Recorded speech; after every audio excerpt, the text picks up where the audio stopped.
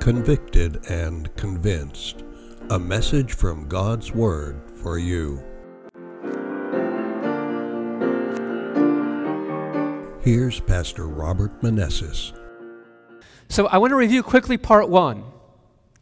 And we saw in part one that God, who? God Himself willingly came to save us. It wasn't any created being, it wasn't an angel, it wasn't Gabriel, the Bible says that no created thing, no bulls, no goats, nothing can pay the price for man's sin. Only God, the life giver, could pay that price, and God willingly came to save us. He shows the universe that He loves us. You know, if you're married, and you're out in public, man, now that I'm thinking this, I do this too, man. Should I say this or not? I don't know.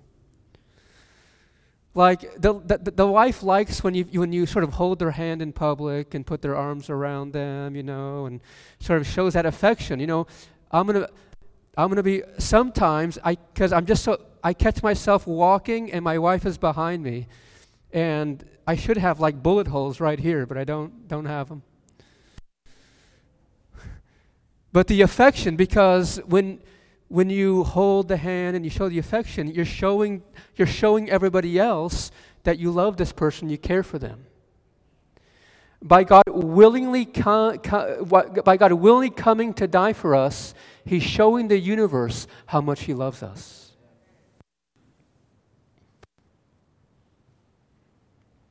So if you see me walk ahead of my wife, call me out. She lets me know about it.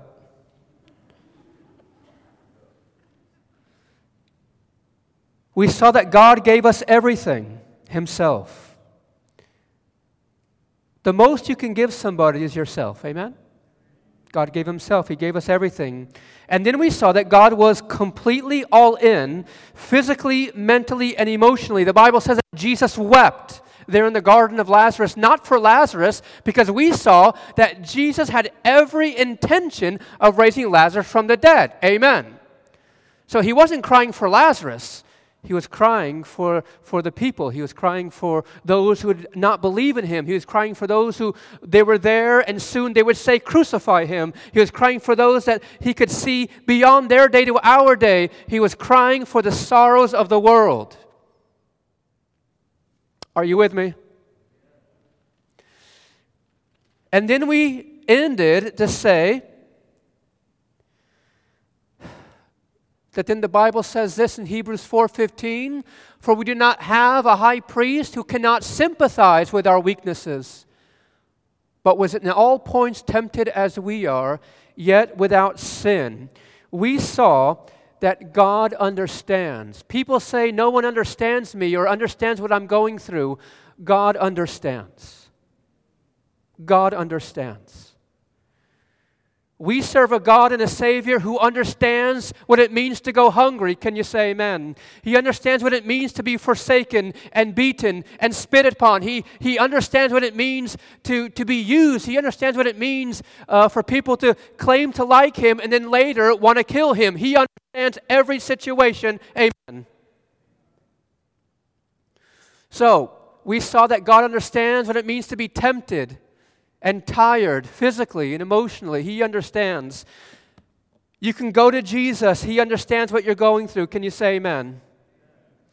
He understands what it means to be betrayed. He understands what it means to suffer physically and suffer emotionally. He understands what it means to be lonely, that friends leave him. He understands what it means to be forsaken.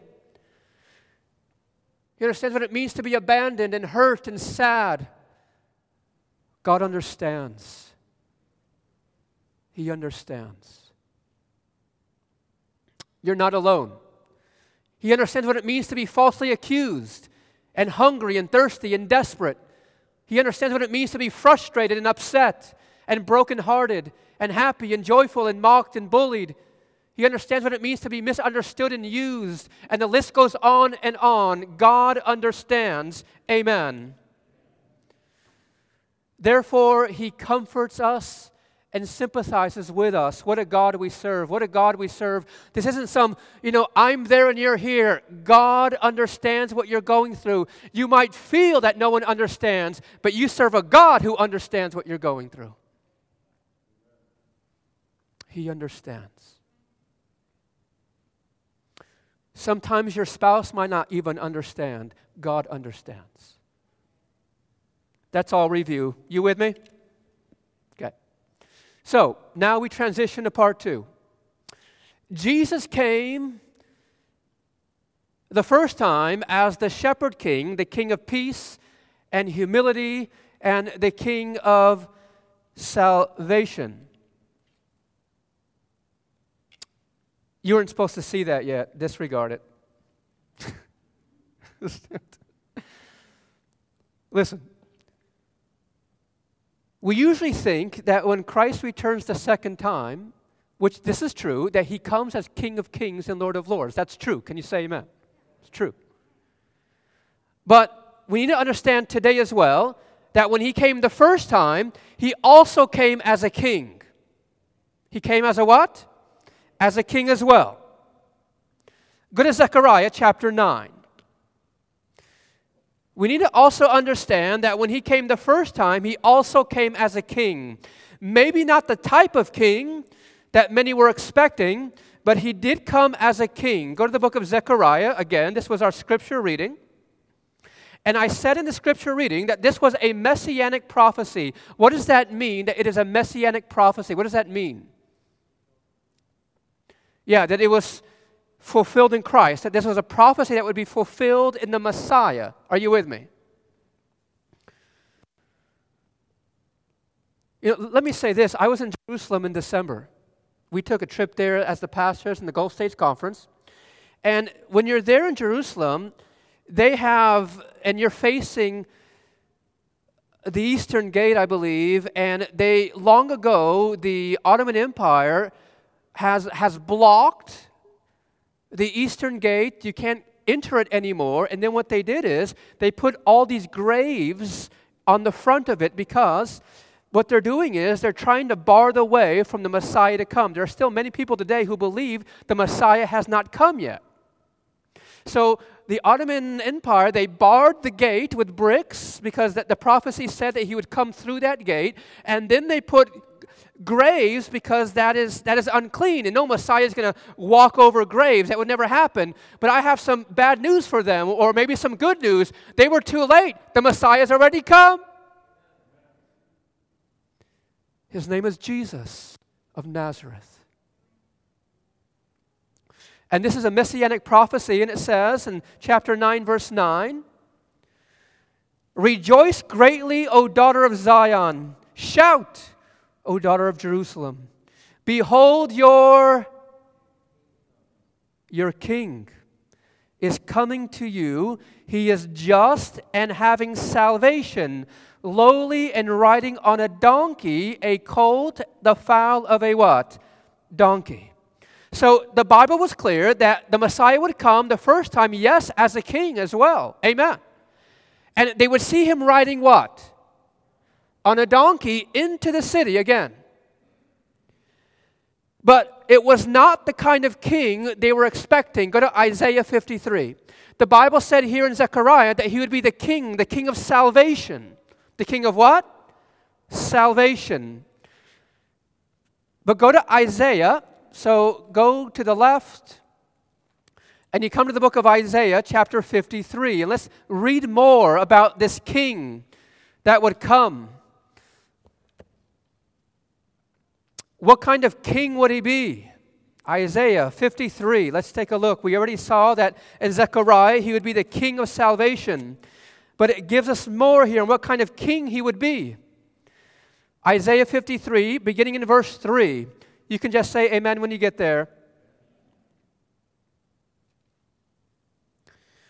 The Bible says, again, this is another messianic prophecy of the Messiah. He is despised and rejected by men. A man of what? Sorrows, and acquainted with grief. And we hid as it were, our faces from him, and he was despised, and we did not esteem him. Surely he has borne our griefs and carried our sorrows, yet we esteemed him stricken, smitten by God, and afflicted. But he was wounded for our transgressions, and he was bruised for our iniquities, and chastisement for our peace was upon him, and by his stripes we are healed. Verse 6, all we like sheep have gone astray. We have turned every one to his own way, and the Lord has laid on him the iniquity of us all. Hallelujah. 7, he was oppressed and he was afflicted, yet he opened not his mouth. He was led as a lamb to the slaughter, as a sheep before his shears is silent, so he opened not his what? Mouth. Go to verse 9.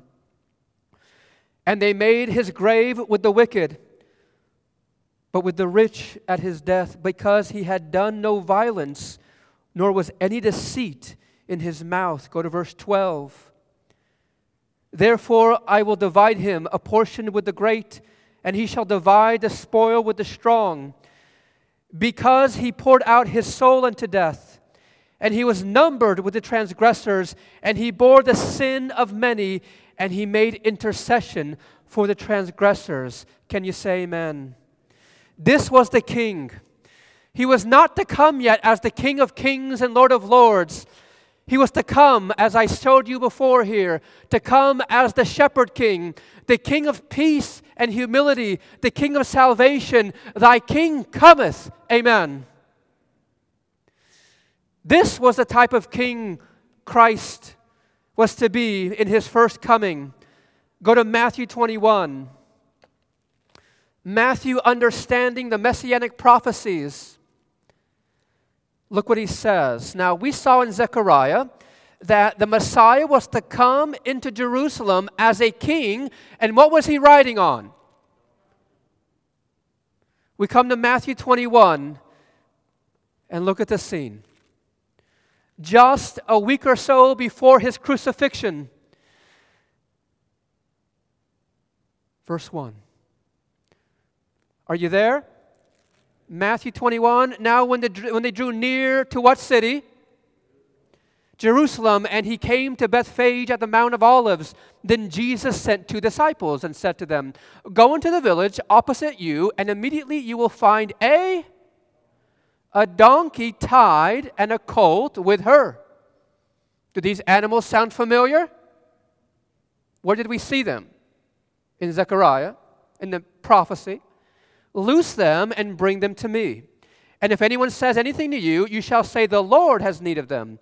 And immediately he will send them. All this was done that it might be fulfilled which was spoken by the prophet, saying, and now Matthew quotes Zechariah chapter 9, tell the daughter of Zion, behold, your king is coming to you, lowly and sitting on a donkey, a colt, the foal of a donkey.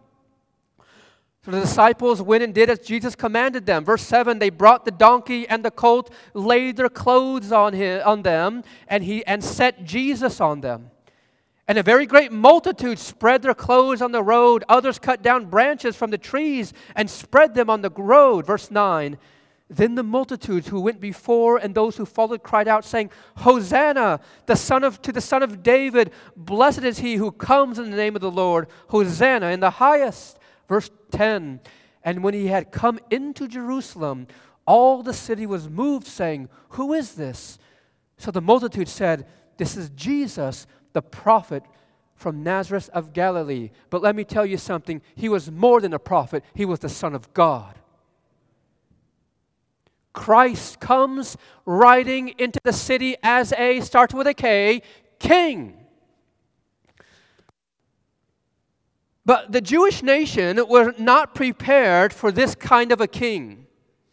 They were wanting the king that would come and pick a sword up and do away with the Romans and set up Israel back on top in the nations. But Christ came to conquer, listen, not Rome, but sin and the enemy. Are you with me? Now it gets very interesting. Jesus came riding into Jerusalem as a king, and every king, listen carefully, every king has a crown, every king has a robe, and every king has a scepter. Now, what we're going to look at now is, if Jesus came riding into the city as a king, well, every king has a crown, robe, and scepter. Did Jesus have those as well? Go to the book of Mark. Here we go. Go to the book of Mark, chapter 15. If Jesus came riding into the city as a king, our question is, did Jesus also wear a crown, a robe, and a scepter? Well, go to the book of Mark, chapter 15. Let's see who can beat me there. All right. Christ has been led to the council of the Pharisees, Sadducees, and scribes. He's then been taken to Pilate. You with me? Got the story? He's been flogged,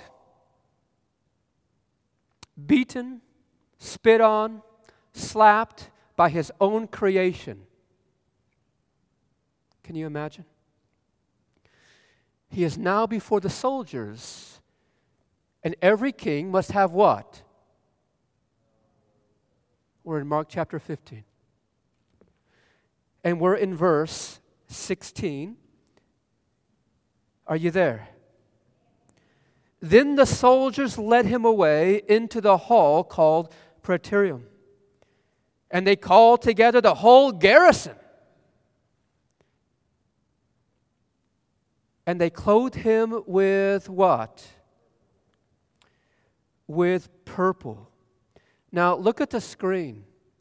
In John's account,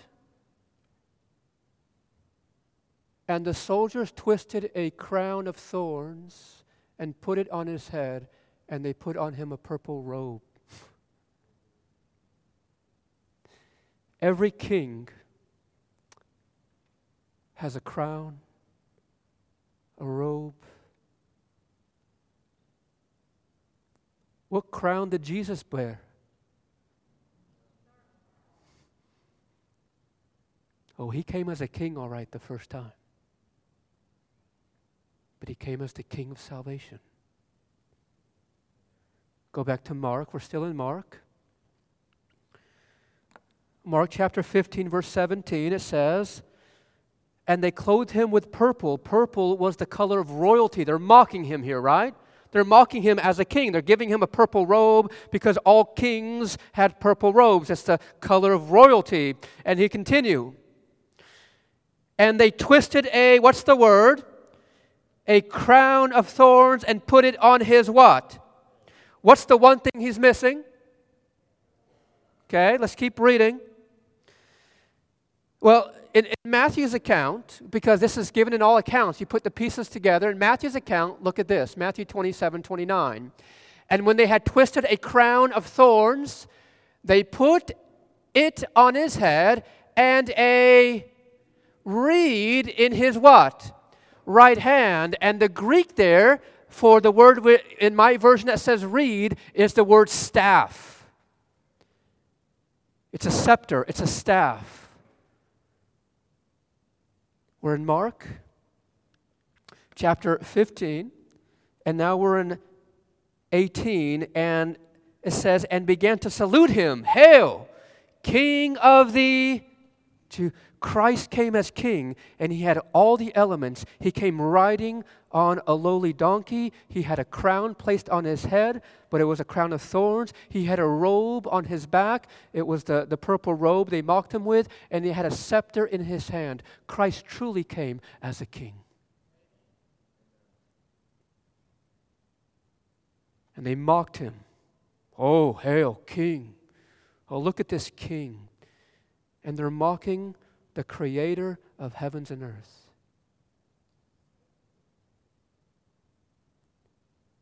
Thy king cometh.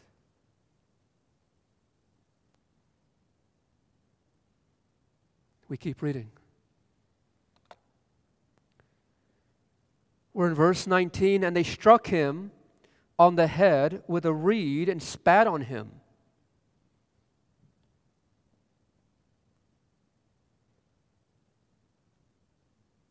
put his own clothes, they spat on him and bowed the knee. They worshiped him.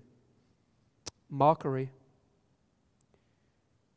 And when they had mocked him, they took the purple off him, put his own clothes on him, and led him out to be what?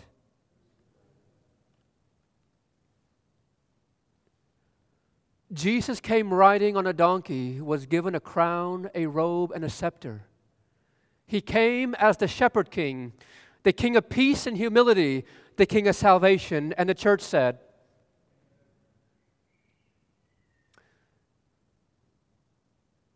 now, I hope you're sitting down, because guess what?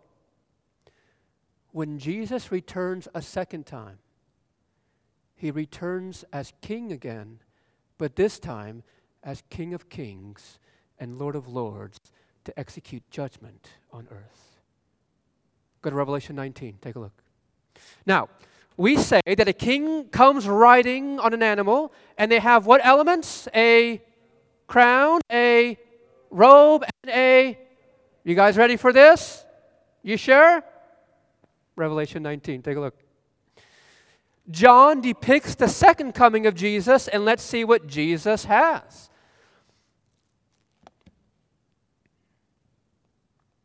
Revelation 19, verse 11. Say amen when you get there. Christ has always been king. Amen. Christ has always been king. The first time he came, and now he returns King of Kings and Lord of Lords. And let's see how John depicts him in Revelation 19, beginning in verse 11. And the Bible says, now I saw what? Heaven opened, and behold a white horse. Guess who's going to become riding on that white horse? You see, a white horse symbolizes victory. When the armies went to war and they won and they came back as victors, the king would return riding back on a white horse, signifying victory. Continues. And he who sat on him was called Faithful and True, and in his righteousness he judges and makes war. Verse 12. His eyes were like a flame of fire, and on his head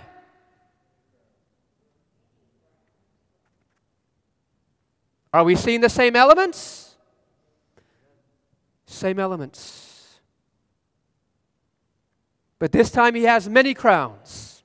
We keep reading. Verse 12.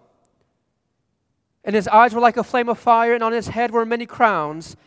He had a name written that no one knew except himself. Verse 13. He was clothed with a robe. Is Christ not king? Continues. Dipped in blood. And his name is called the Word of God. Verse 14, and the armies in heaven, clothed in fine linen, white and clean. These are the angels that will come with Jesus. Followed him on white horses. Christ returns as victor. He's won. It's over. Christ is the victor. We continue.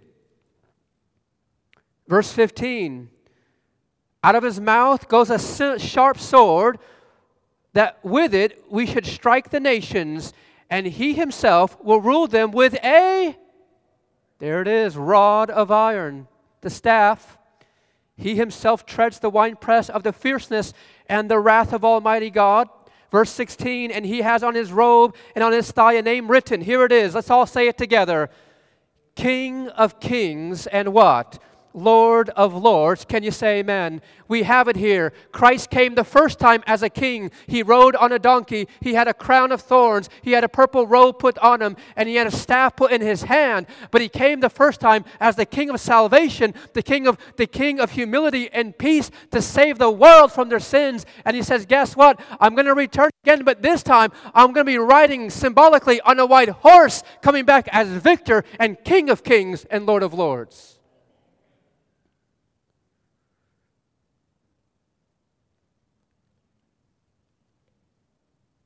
He came the first time as the King of salvation to save, to redeem, to buy back. The second time he comes as King of kings, as victor over Satan's accusations, and he has rightly received his dominion and his kingdom. Hallelujah. Look at the parallels again. When Christ came the first time, the sky was filled with his angels, seen by the shepherds. When Christ returns the second time, the sky will be filled with his angels again, but this time every eye will see him.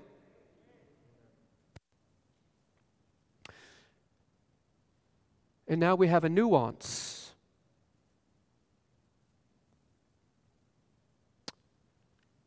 Did you know that Jesus hinted to those who mocked him and crucified him and called him king, which he was king, but they mocked him and they worshiped him? Did you know that Jesus said there's going to be a special resurrection for them to see him coming as truly the King of kings and Lord of lords? Go to Matthew 26. This is fascinating. It's not a good idea to mock God.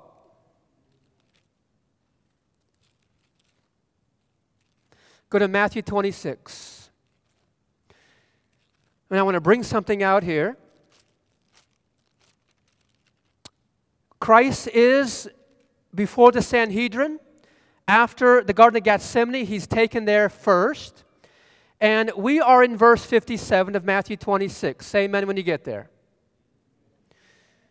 And the Bible says, now take a look. And those who had laid hold of Jesus led him away to Caiaphas, the high priest. Now I want you to keep track. I want you to keep track of those who are there in the meeting. You guys ready? Okay. So who's the first person mentioned there? Who is it? Caiaphas. Okay, keep track of all those who are there, okay? And those who had laid hold of Jesus, him to Caiaphas, the high priest, who else was there? The scribes and the elders were assembled. We keep reading. But Peter followed him at a distance to the high priest's courtyard, and he went in and sat with the servants to see the end. Now the chief priests, the elders, and what? And all the council sought false testimony against Jesus to put him to death, but found none. Verse 60, even though many false witnesses came forward, they found none, but at least 2 false witnesses came forward and said, this fellow said, I am able to destroy the temple of God and build it in 3 days. And the high priest rose and said to him, do you answer nothing? What is these men testify against you? But Jesus kept silent. And the high priest answered and said to him, I put you under oath by the living God. Tell us if you are the Christ, the Son of God. Now, before I read the next verse, let's get our bearings straight. Is the room filled here, yes or no? Yes. We have Caiaphas, the high priest. We have the elders. We have the scribes. And then we have the whole council that's there. And not only that, then many false witnesses that came to testify falsely against Jesus. Are you with me so far? This is a filled room of people. And now look at verse 64 carefully. And Jesus said to him, to Caiaphas, it is as you said. Nevertheless, I say to you, hereafter you will see the Son of Man sitting at the right hand of power and coming on the clouds of heaven. Now, you read that and you said, well, that's nice. Now, listen, because let's get a little deeper. We have to get into the tenses here. Now, you do know that the word you can be used in the singular sense, like if you're talking to just somebody and you say, how are you doing? It's singular. Are you with me? But you should know as well that in the English language, the you can also be referred as a plural, right? Like if I began to talk with you guys, plural, and I said, hey, you, who am I referring to? Everybody. Are you with me? In the English language, it can be either singular or what? Go back to 64, and I checked in the Greek, and look what he's saying here. Look at it again. I'll bring it out here as we read it again. Look at this. In verse 64, Jesus says, it is as you said. The word you there is singular. He's talking to Caiaphas. But now listen. Keep reading. Nevertheless, I say to you, you And guess what? In the Greek, hazard a guess, it's plural. When he said you here, he's referring to all the crowd in the room. And then he continues. He then says again, hereafter you will see the Son of Man sitting at the right hand of power and coming in the clouds of heaven. And guess what? That second you is also in the plural. So when Christ says, you will see me coming in the clouds of heaven, he was talking to all those who are in the room. There's going to be a special resurrection for those who were there in that room that were directly responsible for his crucifixion, and they're going to be resurrected right before he returns, and their mouths are going to drop because they're going to see him return with all his power and glory. But then there's another group that will have a special resurrection. Go to Revelation chapter 1. Revelation chapter 1. We're almost done. Revelation chapter 1, look at verse 7.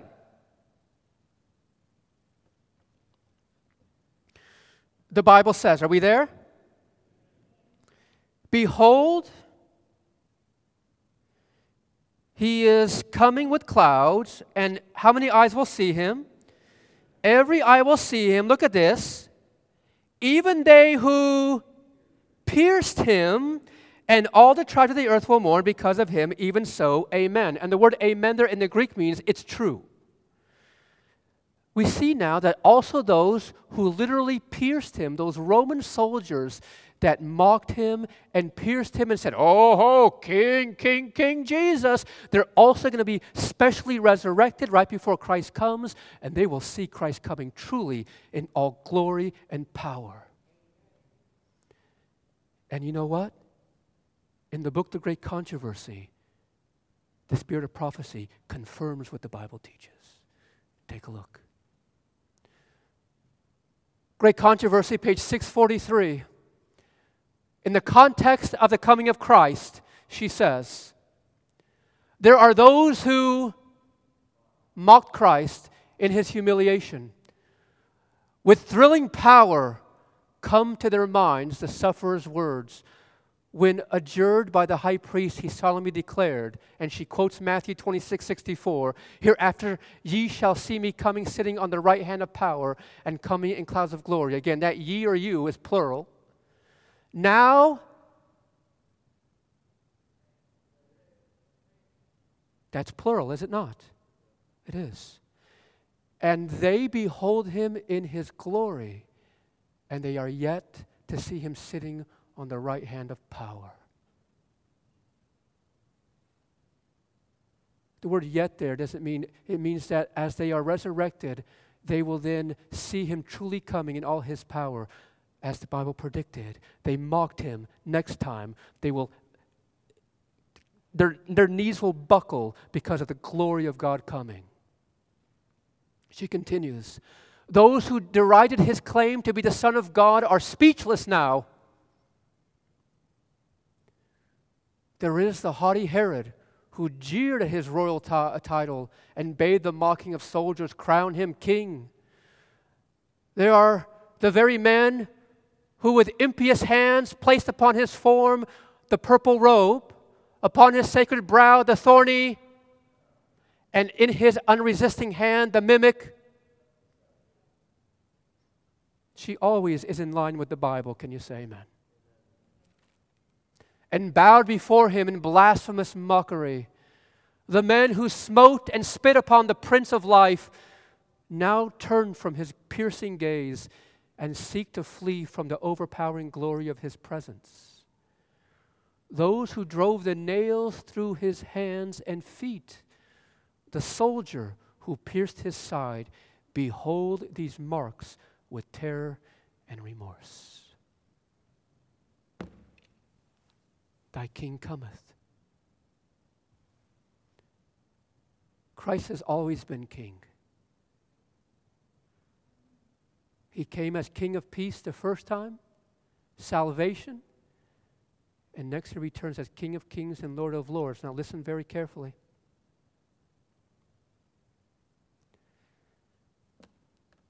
Many people today have no quarrels accepting Christ as their Savior.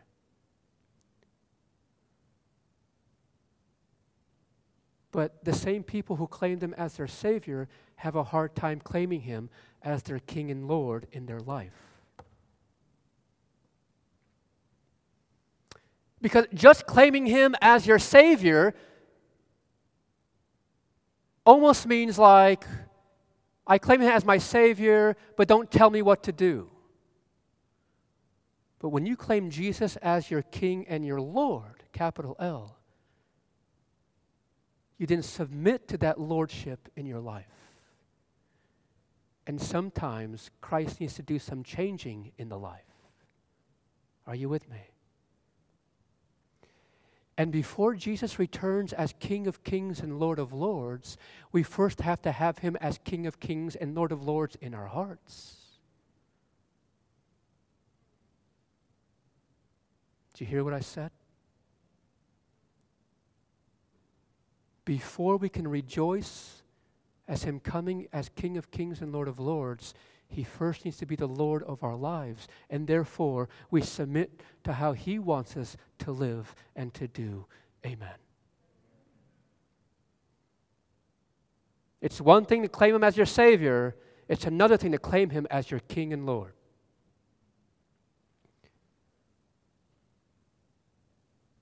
And maybe somebody today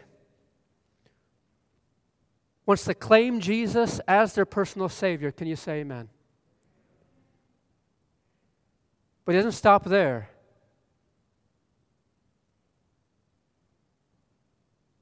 But if you're serious about Him being your Savior, you're going to have to claim Him as your King and your Lord.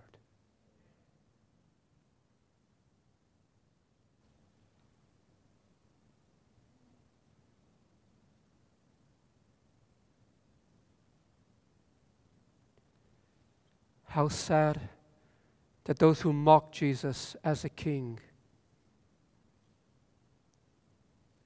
will truly see Him as a king.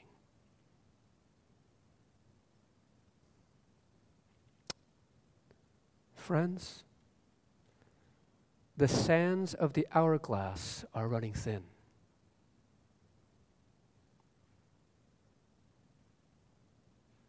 Christ is coming as King of Kings and Lord of Lords. Believe you me.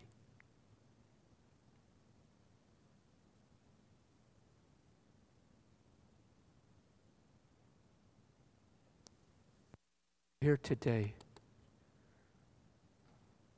as we're entering and living in the very last days of Earth's history, I want to say to Jesus, I want you to be my Savior, my King, and my Lord. Anybody here today? Anybody here today? Hallelujah. Hallelujah. Maybe somebody here in this sanctuary or at home has never been baptized. And you want to make that commitment. I want to be baptized. I want to publicly express to the world that I want Jesus to be my Savior, Lord, and King. Anybody here who's made or want to make that commitment to get baptized, I want you to stand. Hallelujah. Anyone else? Hallelujah. Hallelujah. Who has not been baptized? Not been. If you're at home and you're making that decision, I want you to text me, call me, email me, come and see me at the office. Tuesday, Wednesday, Thursday, 10 to 1. Maybe there's somebody here who has been baptized before or left God, left the church. They know it. And God is convicting them. They need to be rebaptized. It's just a specific appeal here. You've left God, left church, and you're just starting to come back and you feel like you want to ask God to forgive you of turning from Him, and you want to return to Him through baptism or rebaptism. Anybody here that fits that bill? Okay. All right. If there's somebody here at home and that changes throughout the week, you can reach out to me. Can the church say amen? God bless Sandra and Ralph. Our King is coming. You ready? Our King is coming. Are you ready to go home, saints? Our King is coming. This podcast is a service of the University Parkway Seventh-day Adventist Church in Pensacola, Florida. Our weekly podcasts are recorded every Saturday morning.